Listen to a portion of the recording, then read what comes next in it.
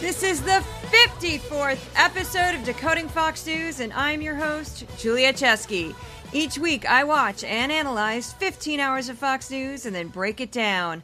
I watch all the Fox News you'd never want to. Now, this past week was absolutely off the charts with Tucker Carlson's crazy January 6th made-up new narrative of nonsense. Here's the clip. We're just going to go right into it. He wasn't accusing Republican office holders of planning riots on January 6th. He was accusing them of running away from those riots like cowards. In the case of Senator Josh Hawley of Missouri, the committee and their allies accused him of both. Josh Hawley is a To prove that Josh Hawley was a coward, the committee released video of him loping out of the building on the afternoon of January 6th with a police escort. The tape became a staple on social media. Democrats laughed with derision. Later that day, Senator Hawley fled after those protesters he helped to rile up stormed the Capitol.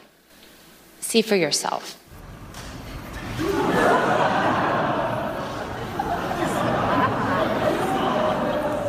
But in fact, the surveillance footage we reviewed shows that famous clip was a sham, edited deceptively by the January 6th committee. The clip was propaganda, not evidence. The actual videotape shows that Hawley was one of many lawmakers being ushered out of the building by Capitol Hill police officers. And in fact, Hawley was at the back of the pack. The coward tape was a lie. Tucker Carlson played that clip on Monday night. This is the start, the first week, of his huge rollout of this footage. It was supposedly going to change the entire narrative January 6th. I'm watching it from my tiny studio apartment in Brooklyn. And when I saw that clip, I knew immediately he was the one being deceptive. Now, the voice that you also heard in there was Representative Elaine Lurie. She's no longer a congresswoman. She introduced the clip. I knew he was being deceptive because I remembered the clip. Now, I am so nutty that I kept a detailed spreadsheet of the entire January 6th committee hearing. So I went to this crazy spreadsheet that's epically long, typed in Hawley, found the clip that said day 8, Hawley ran, was how I described it, which I thought was kind of funny, very succinct there. So I go to my clip, I search for day 8, I scroll through, I find the clip exactly, I watch it. And lo and behold, Tucker Carlson tried to show his viewers that the January 6th committee cut out footage of a bunch of senators running down off screen, running, and then Josh Hawley coming up the rear. Then he claimed that the committee didn't show their viewers that Josh Hawley was part of a crowd. This is what actually happened. January 6th shows Josh Hawley running. They showed the clip a couple times. Then the next camera angle, is from the bottom of the staircase. And you see a bunch of people running down the staircase. Josh Hawley is one of many. So they weren't deceptive at all. What Tucker Carlson did is he cut off that last segment of the footage. It was two different camera angles. One that saw the side of people running through down the staircase, and one showed them at the bottom of the staircase. So Tucker Carlson was the one creatively editing it. I got that out in a tweet as soon as humanly possible. It blew up to over 130,000 views. And I'm proud to say that Tucker Carlson did not dare repeat that one again. Now, through the course of the rest of the week, Tuesday, Wednesday, Thursday, he repeated a lot of the same nonsense about Jacob Chansley, which we will get to later. But he did not show the Josh Hawley clip over again because it was too easy to debunk him. As far as I know, I'm the only person that did it. There may have been other people who did it in print, but the only person who did it on Twitter. If I'm incorrect, my apologies. But yes, I was like electric, lost my mind because I was screaming at my computer like I knew he was lying. So, and I say lying. I don't often say lying because it's a legal liability issue, but in this case, I'm sorry I'm saying it. So that was the week. It was such a bizarro week on Fox because Tucker Carlson was in his own planet and the rest of the network completely ignored him. None of this footage got picked up on the 5. None of it got repeated on Fox and Friends. They just ignored him. They were talking about sending the military in to go after Mexican drug cartels. And they were also talking about the boring congressional investigations, the crime stories and border stories and stuff like this, the usual. But nobody on any other Fox show. Now, if you follow Fox News at all, you know that the company is being sued by Dominion Voting Systems for defamation for the amount of $1.6 billion. And a number of documents, including sworn depositions, or at least sections of these depositions, have been released to the public that show Fox News executives and anchors did not believe the lie that the 2020 election was stolen, yet they promoted it anyway. Now, this includes Tucker Carlson, and I got challenged on this by some fact checker with a very small following from the UK. I got a bizarre email, very strange email, very long-winded, kind of, I would call it kind of aggressive. And I just sort of went, oh, give me a break. I save everything. So I showed him my 2 sources that I got it from. But back in December, there was a hearing about the Dominion lawsuit.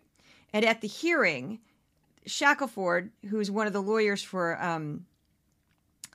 Dominion, said he didn't show the deposition, but there obviously is a deposition that Tucker Carlson sat for under oath. And he said that Tucker Carlson also believed that this election lie was not true, that the election wasn't stolen. So on Monday night, I'm watching Tucker Carlson tonight, and within the first minute, I hear this. And I'm sure every other person covering Fox News had the same reaction I did. The protesters were angry. They believed that the election they had just voted in had been unfairly conducted. And they were right. In retrospect, it is clear the 2020 election was a grave betrayal of American democracy. Given the facts that have since emerged about that election, no honest person can deny it. Yet the beneficiaries of that election continue to lie about what is now obvious. You can imagine my reaction to that statement that Tucker Carlson just made. So I have not read the entire deposition that he gave under oath, where he basically said he didn't believe the lie about the 2020 election. So again, under oath, he said this. I don't have it, but I do have evidence from the lawyer from Dominion that he said that. All right. So Tucker Carlson has no respect for his audience and absolutely no shame, and that he went ahead and repeated the big lie anyway. Now, he didn't say Dominion. He didn't add Smartmatic, the 2 companies that are suing Fox News for over $1 billion each, but he went ahead and repeated the big lie. And I just fell over. I can't even believe this. They do not care. And I think it might have been part of the reason why the other shows didn't pick up any of this nonsense about January 6th and his footage and his big discovery, yada, yada, because they don't want to add to this. They already know they're cooked.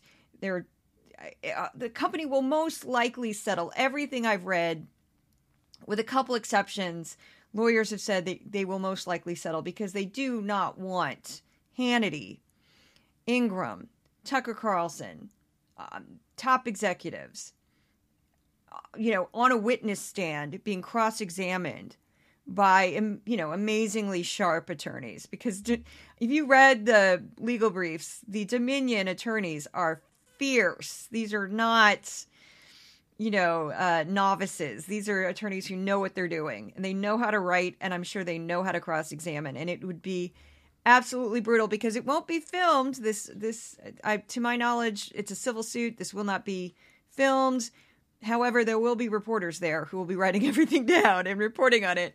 And I don't have the budget to fly to Delaware if that happens. But yeah, I will be all over that. But anyway, so before I get into the footage, and I did do an incredibly deep dive into the footage, I should give a shout out to my sponsor. This project is made possible by the Townite Center for News Integrity at the Craig Newmark Graduate School of Journalism at CUNY. And I'm a graduate of that program, not a student. It is a grant. It is a very humble grant. This is a micro budget project. I have no producer. I have no help. It's all me. I do everything myself, which is really difficult. I was in negotiations with another organization. I'm not sure what's happening with that. There's been some upheaval that may have fallen through. I don't know. So I'm going to take this time to let you know that I have paid subscribers and a Patreon that if you want to support this project. My grant is up in mid-August. This is part of an extension of the grant because they were hoping that I would get picked up or at least collaborate with this other organization, which I will not mention. I would never mention. Oh, no. We don't do that. I worked in the entertainment industry for most of my adult life. I have been disappointed so many times I can't even tell you. I nearly got a sketch comedy show at one point in my life. Didn't get it.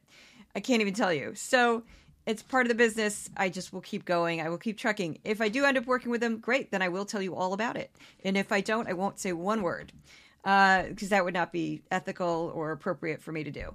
So anyway, we're going back to the footage. And I'm very excited about this. I also want to mention very quickly that if you need any hyperlinks that I mentioned, because there are quite a few in this week's episode, the newsletter is the written version of this podcast. It will have the same title. It will be found at my Substack at Decoding Fox News. So now we're getting into it. This is going to take a minute because this was involved. I first want to describe the process I went through to get this. This was very tricky. So what Tucker Carlson did is I ended up cutting it up and putting it back together, and it was about 10 and a half minutes worth of coverage. That's nothing. You're talking about 40,000 hours. And the reason why it's 40,000 hours, of course, is because there's like hundreds of cameras. So it's a lot of the same time frame, just different angles pointed at different parts of the Capitol. So you're talking about like just a crazy amount of surveillance footage. And they tried to take this hours of coverage and turn it into something that showed a false narrative. So what I did was I went through every section where the coverage was on the screen, where the footage was on the screen, captured it, put it back through Premiere Pro, and then cut it up and put it into categories. And I kind of named the categories. So I had like hallway, great room, ceiling shot. So, and then I went through because what his editors had done is they purposefully cut back and forth and move things around and would start like halfway through a clip, start a third way through the clip, repeat, loop things to make it seem like there was more going on. And this is anybody who's edited video knows how to do this, knows how to see it. So they had done that like crazy. And it was so obnoxious that one clip was repeated 12 times. 12 times. They just kept showing it. So I had to unravel this. And this was tricky. And at times it just meant I had to sit there and watch the clip over and over again to find where it was being looped, to find where it was being repeated. This is tedious. It took hours. Then I made a Twitter thread that I released yesterday. And I was debating if I should even release it because I'm like, this is really boring. Like, this is really hard to watch. There's no drama. There's nothing going on here. Where's the story? And I'm like, well, there may not be a story, but we got to get this out. We got to let people see this raw footage without Tucker Carlson's voice on it, without his narration, without him trying to steer the viewer. So I went ahead and put it out by category in 2-minute tweets. I'm going to put the whole 10 minutes on YouTube and label it as such. Like, this is exactly what he showed. Because when you see it bare, without his narration, without his stupid explanations, you can tell there's not much going on. So here's the first category. And I'm going to have to describe this to you because if I played the clips like I normally do on this podcast, it wouldn't really make any sense because you'd hear Tucker Carlson or someone else blathering on about something that's not actually seen on the screen. So the first clip was of Brian Sicknick. It was only 29 seconds long. And it's kind of poorly lit, and it's Brian Sicknick allegedly walking around part of the interior of the Capitol, allegedly after he was assaulted. And Tucker Carlson takes this 29 seconds and tries to claim that, look, he's perfectly fine, he wasn't injured. That makes absolutely no sense because you can be injured walk around and not know that you're injured. So then Tucker Carlson tried to make a lot out of the fact that initially the press said that Sicknick was murdered by someone hitting him over the head with a fire extinguisher. This was not accurate. This was corrected as far back as February 11, 2021. The New York Times reported that it was blurry, that they weren't sure what was going on. Again, February 11, 2021. The rest of the media followed, and there might be some people that may have accidentally, without realizing it, because they were told by Capitol Police that he was killed with a fire extinguisher to the head. That was incorrect. So I'm sure some news anchors said it afterward. They didn't know that that had been corrected. Tucker Carlson acts like this is some grand, vast conspiracy to hide the truth. Now, what the medical examiner actually said was he said that Sicknick died of natural causes and all that transpired played a role in his condition. And he's talking about the attack. I'm going to quote the New York Times regarding the article, the other officers. This is a direct pull from the New York Times. It's cited in the newsletter. One officer lost the tip of his right index finger. Others were smashed in the head with baseball bats, flagpoles, and pipes. Another lost consciousness after rioters used a metal barrier to push her into stairs as they tried to reach the Capitol steps. The Capitol assault resulted in one of the worst days of injuries for law enforcement in the United States since September 11, 2001. At least 138 officers, 73 from the Capitol Police and 65 from the Metropolitan Police Department in Washington, were injured. The departments have said they ranged from bruises and lacerations to more serious damage such as concussions, rib fractures, burns, and even a mild heart attack. The Capitol Police Chief, Thomas J. Manger, issued a memo the day after Tucker Carlson started this ridiculousness on Monday. And this is his statement. I'm reading directly from it. Finally, the most disturbing accusation from last night was that our late friend and colleague, Brian Sicknick's death, had nothing to do with his heroic actions on January 6th. The department maintains, as anyone with common sense would, that had Officer Sicknick not fought valiantly for hours on the day he was violently assaulted, Officer Sicknick would not have died the next day. So that's pretty, declarative there. So that was Sicknick. And again, Tucker Carlson was using 29 seconds of footage of a man we assume is Sicknick kind of walking around. That's how he tried to claim, he was fine. He wasn't injured. Absolute nonsense. The next one is the longest section, which got 3.5 minutes. And this is Jacob Chansley, also known as the QAnon shaman. Now, this was several clips, and if you don't know Jacob Chansley, he also goes by Jake Angeli, and he was the one who showed up in face paint. He had the buffalo headdress that some reporters keep saying Viking, and it drives me crazy because Vikings did not have horns on their helmets. Little known fact. That is a misconception. Anyway, Chansley also was armed, which Tucker Carlson said he wasn't armed. No, Chansley had a spear. And on that spear, he had tied a American flag, but it was a spear. I have no idea if it could have cut somebody or hurt somebody, but it was an actual weapon.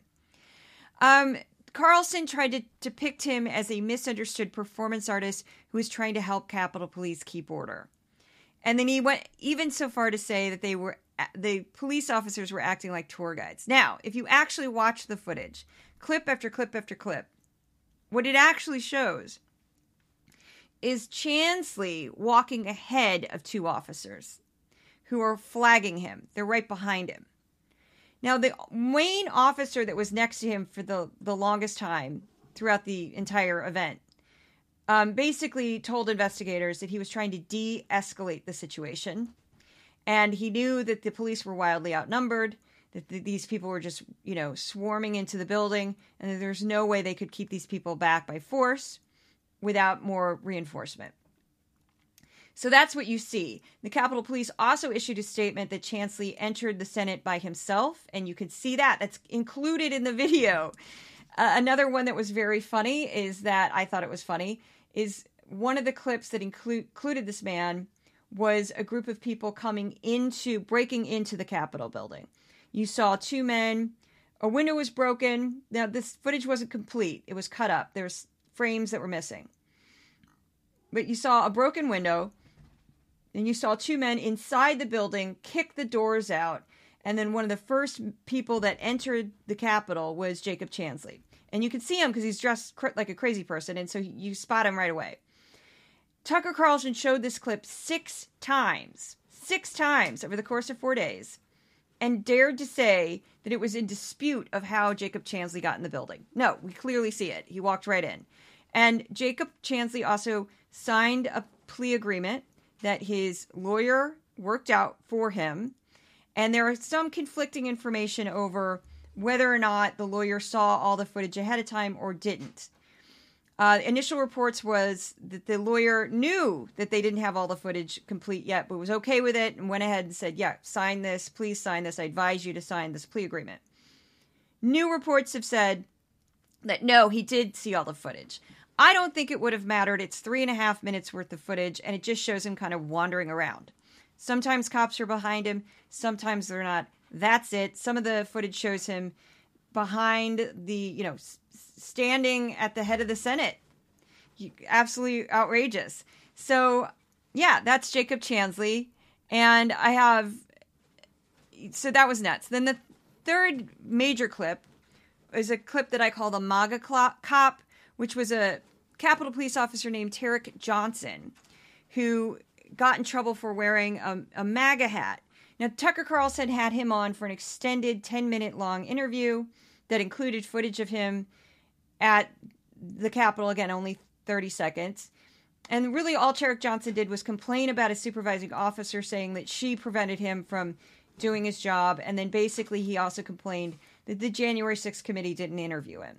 He resigned from the force after being disciplined for wearing the MAGA hat. He claimed he wore the MAGA hat to help others get through the crowd, which may or may not be true. I couldn't really tell his intention from the interview, but I also didn't learn anything.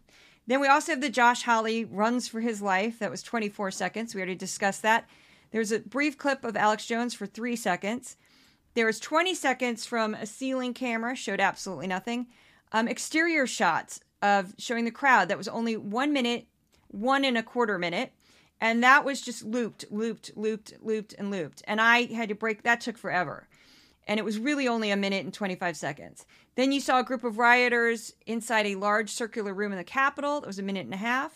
I really don't know why that footage was included, because Carlson claimed that they lined up orderly just to look at things like sightseers. That's not what he showed. He showed a clump of people that got bigger and bigger and bigger. The velvet ropes and stanchions were pushed to the side. They weren't breaking anything, but this was, again, only 1.5 minutes, so that's really nothing. And then he showed a lot of hallways. That was 1.25 minutes of people just walking up and down the hallways. There was this peephole camera shot that was 32 seconds where you saw like a circular shot. It looked like you were looking through a peephole. We really got nothing from that. Then we finally have Ray Epps. I'm going to play how Tucker Carlson presented this, and then I'll talk through it. There's a lot of talking in this podcast this week because there's just so much to go through. This was my entire weekend. But what exactly were they doing there? The January 6th committee worked hard to hide the answer to that question. We do know from contemporaneous videotape that a mysterious figure called Ray Epps encouraged the crowd to go into the Capitol. For some reason, Epps has never been indicted for that. But there's no question he did it. We need to go into the Capitol! Under public pressure, the January 6th committee finally interviewed Ray Epps. Epps told the committee that he never entered the Capitol and therefore never committed a crime. His text messages showed that at 2:12 p.m., he boasted to his nephew that he had, quote, orchestrated the protests at the Capitol. He admitted he helped get people there. Yet, curiously, congressional Democrats consider Ray Epps an ally, not an insurrectionist. Tonight we can tell you that at the very least, Ray Epps lied in his sworn testimony to the January 6th committee. Epps testified that when he sent the text messages to his nephew, he had already left the Capitol grounds to return to his hotel room. That is not true. The surveillance footage we found shows that, in fact, Ray Epps remained at the Capitol for at least another half an hour. You're seeing that on your screen now. What was Epps doing there? We can't say. But we do know that he lied to investigators. The January 6th committee likely knew this too.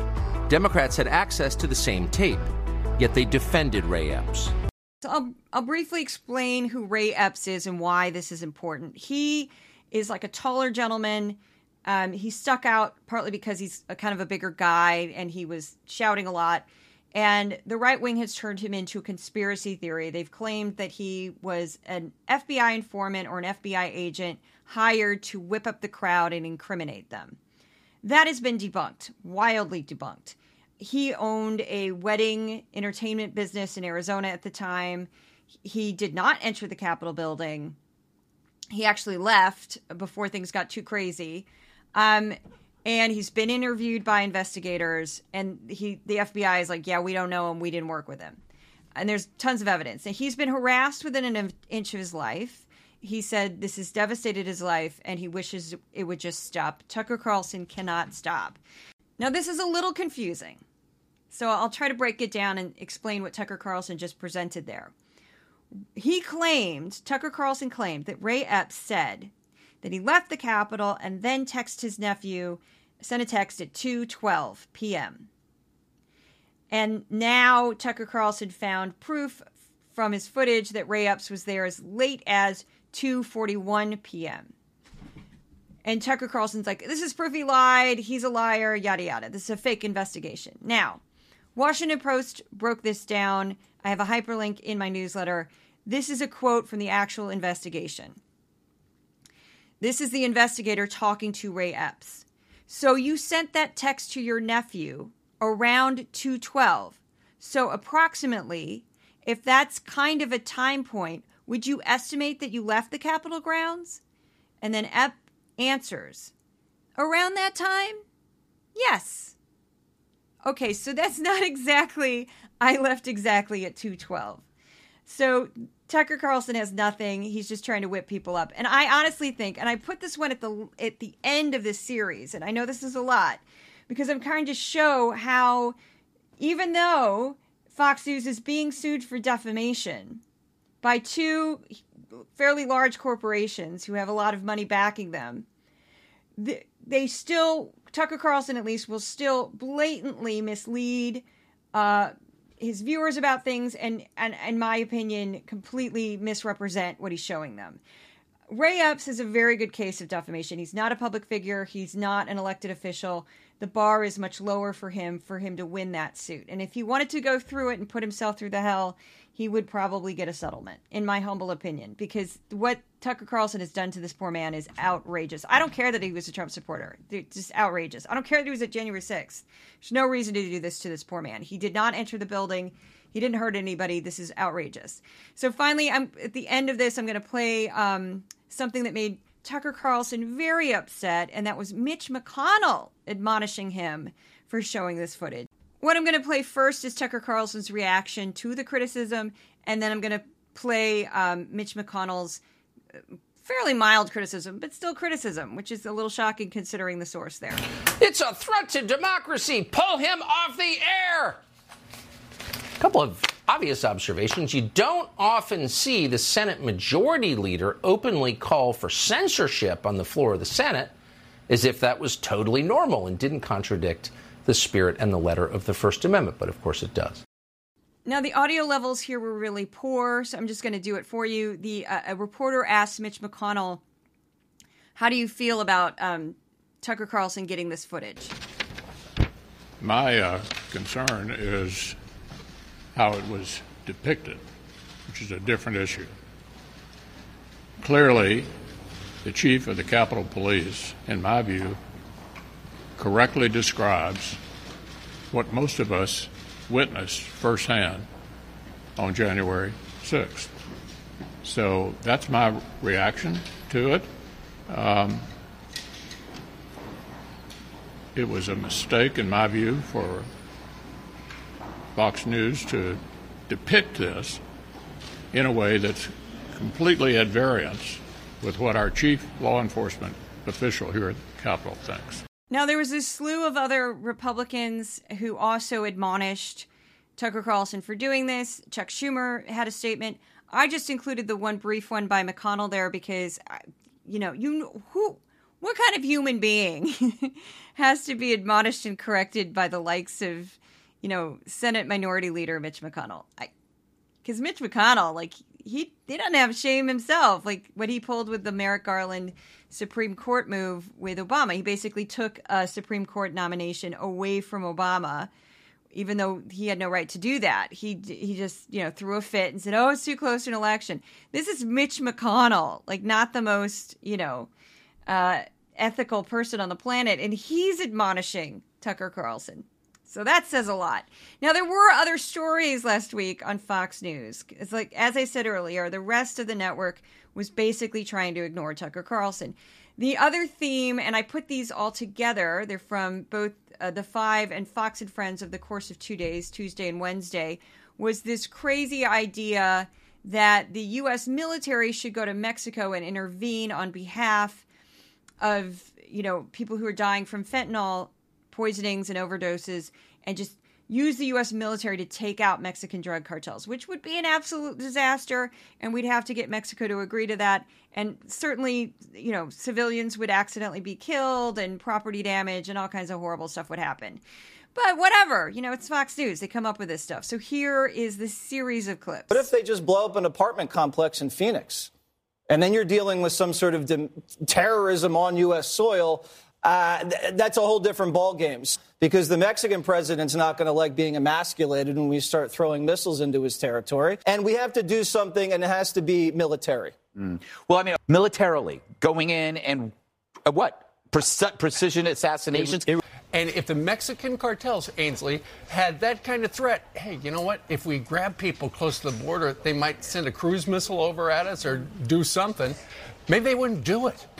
The White House, though, is not sold on the idea of using the military to go after cartels.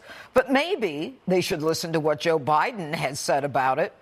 Okay, I found this enormously humorous because this clip is from 27 years ago. And it's very clear that it's from 27 years ago. The year was on the screen, and Biden is a much, much younger man in this clip. So however relevant that is. But I'm the guy that suggested in the first national drug strategy that we get the military involved. The military, in fact, can do a very important job by using their radars, by using their technology, by using their ability to identify, for purposes of interdiction, drug trafficking patterns. I like having the military option on the table. I don't think it's the right move to just lob missiles willy-nilly right away. But you have to be careful. If you destabilize already a failed narco state, Mexico, more than it already is destabilized, we could have a huge problem. If it were Al-Qaeda, or if it were ISIS, 3 miles from the United States border, and I agree, there may be more to this story, we would be doing something about it. Yeah, the second clip of Waters was the Wednesday. The first clip was Tuesday. So he softened it a little bit, maybe dealing with a narco state's a bad idea. Now, I did some research on this for another video, and Mexicans see this quite differently than we do. As much as we talk about crime and drug cartels, they get about 90% of their guns legally from the United States, which is absolutely staggering. And part of the problem is Americans, and they discuss this a little bit. I couldn't include it because the clip would be too long. But Greg Gutfeld, of all people, was the one that actually pointed out, as Waters did a little bit too, that part of the problem is the U.S. has an appetite for illegal drugs. So we have this huge marketplace with tons of money and people buying the drugs. And then the drug cartels can come over and get all of these guns fairly easily, and they bring them back to Mexico. And so we're fueling this idea that, it's, poor beleaguered the United States being assaulted by these evil Mexican drug cartels is warped. It's a dual problem. We are feeding the drug cartels by buying illegal drugs, and the drug cartels are getting weapons quite easily, very powerful weapons from the United States. And then another problem that adds to this puzzle is that Mexico has had a lot of corruption. And we just, one of the high-ranking intelligence officials who was in charge of, kind of keeping an eye on drug cartels just got convicted in a U.S. federal court for taking bribes from drug cartels. So that's part of the problem, too, is that there's people in the Mexican government that cannot, these drug cartels have so much money, they can't resist, and they go ahead and end up, doing shady business for the drug cartels, covering it up for them, and all of that. So it's not going to be that easy to just send a cruise missile over and then end this fentanyl crisis. But moving on, we have this clip from Brian Kilmeade. I thought this was funny, which is why I included it. And there was a lot of talk this past week about Fox News anchors being disappointed with these, congressional investigations. They expected to be, quite dramatic and over the top, and they're actually pretty boring and uneventful. They want to attack a guy with great integrity who couldn't be further from a conservative in real life. In case you didn't hear it, Michael Schellenberger voted for Joe Biden. He ran for office. He is somebody that was very much for the green movement. He writes this: much of the hubbub yesterday involved the many.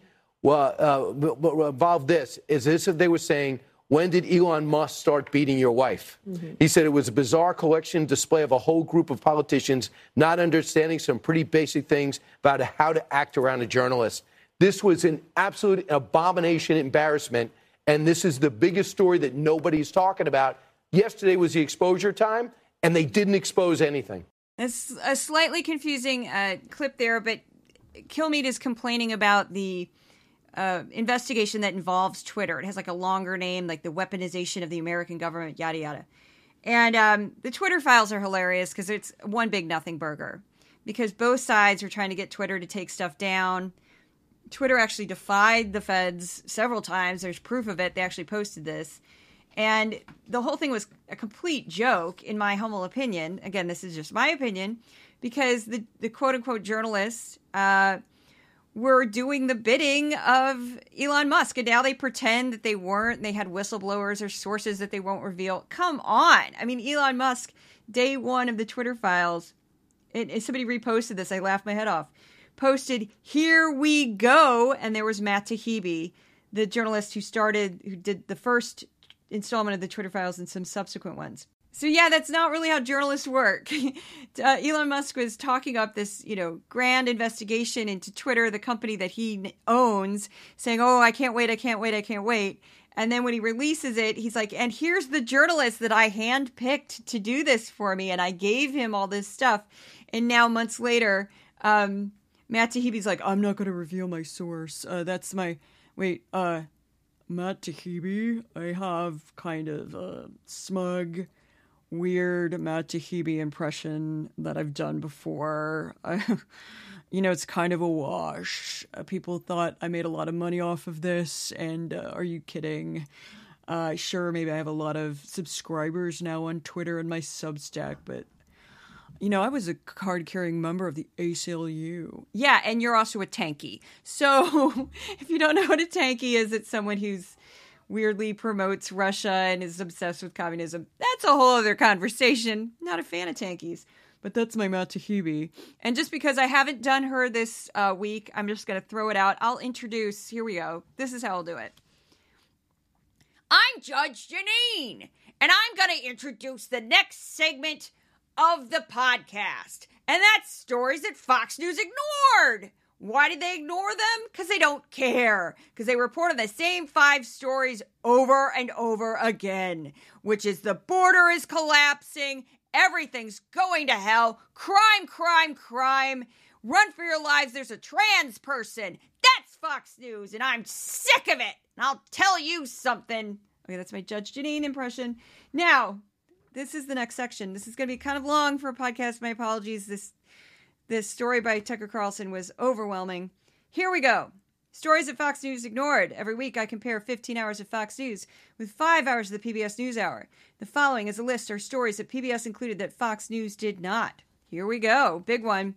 Former President Donald J. Trump was given the option of testifying before a New York City grand jury in a case involving hush money paid to porn actress Stormy Daniels, and whether or not it contributed to an improper campaign contribution.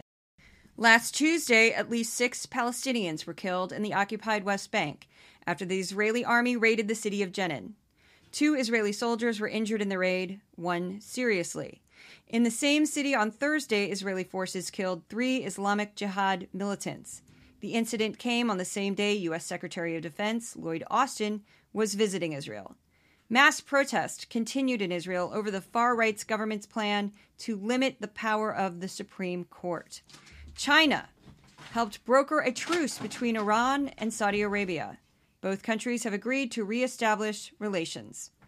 The National Transportation Safety Board announced it will open a special investigation into Norfolk Southern Railroad safety practices and culture. Since December 2021, the NTSB has launched investigation teams into 5 significant accidents involving Norfolk Southern. This includes the derailment in East Palestine, Ohio, as well as 3 others that resulted in worker fatalities. Turkey had another moderate earthquake last week that registered 4.8.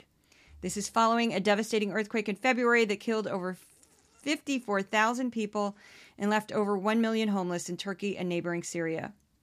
A mandated survey of U.S. military academies found that 21.4% of female students and 4.4% of male students indicated that they experienced unwanted sexual contact in the past school year. The Pentagon estimates that only about 14% went on to report the abuse to military authorities. The latest jobs report from the Bureau of Labor Statistics showed the U.S. economy added 311,000 non-farm payroll jobs in February. The unemployment rate also rose more than expected last month, increasing from 3.4% in January to 3.6% in February, as labor force participation picked up. New job openings decreased to 10.8 million in January. General Motors offered buyouts to the majority of its U.S. white-collar workers. This comes a week after the company announced it would be laying off 500 of its salaried employees. Danny Werfel, President Biden's nominee to head the IRS, was confirmed by the U.S. Senate.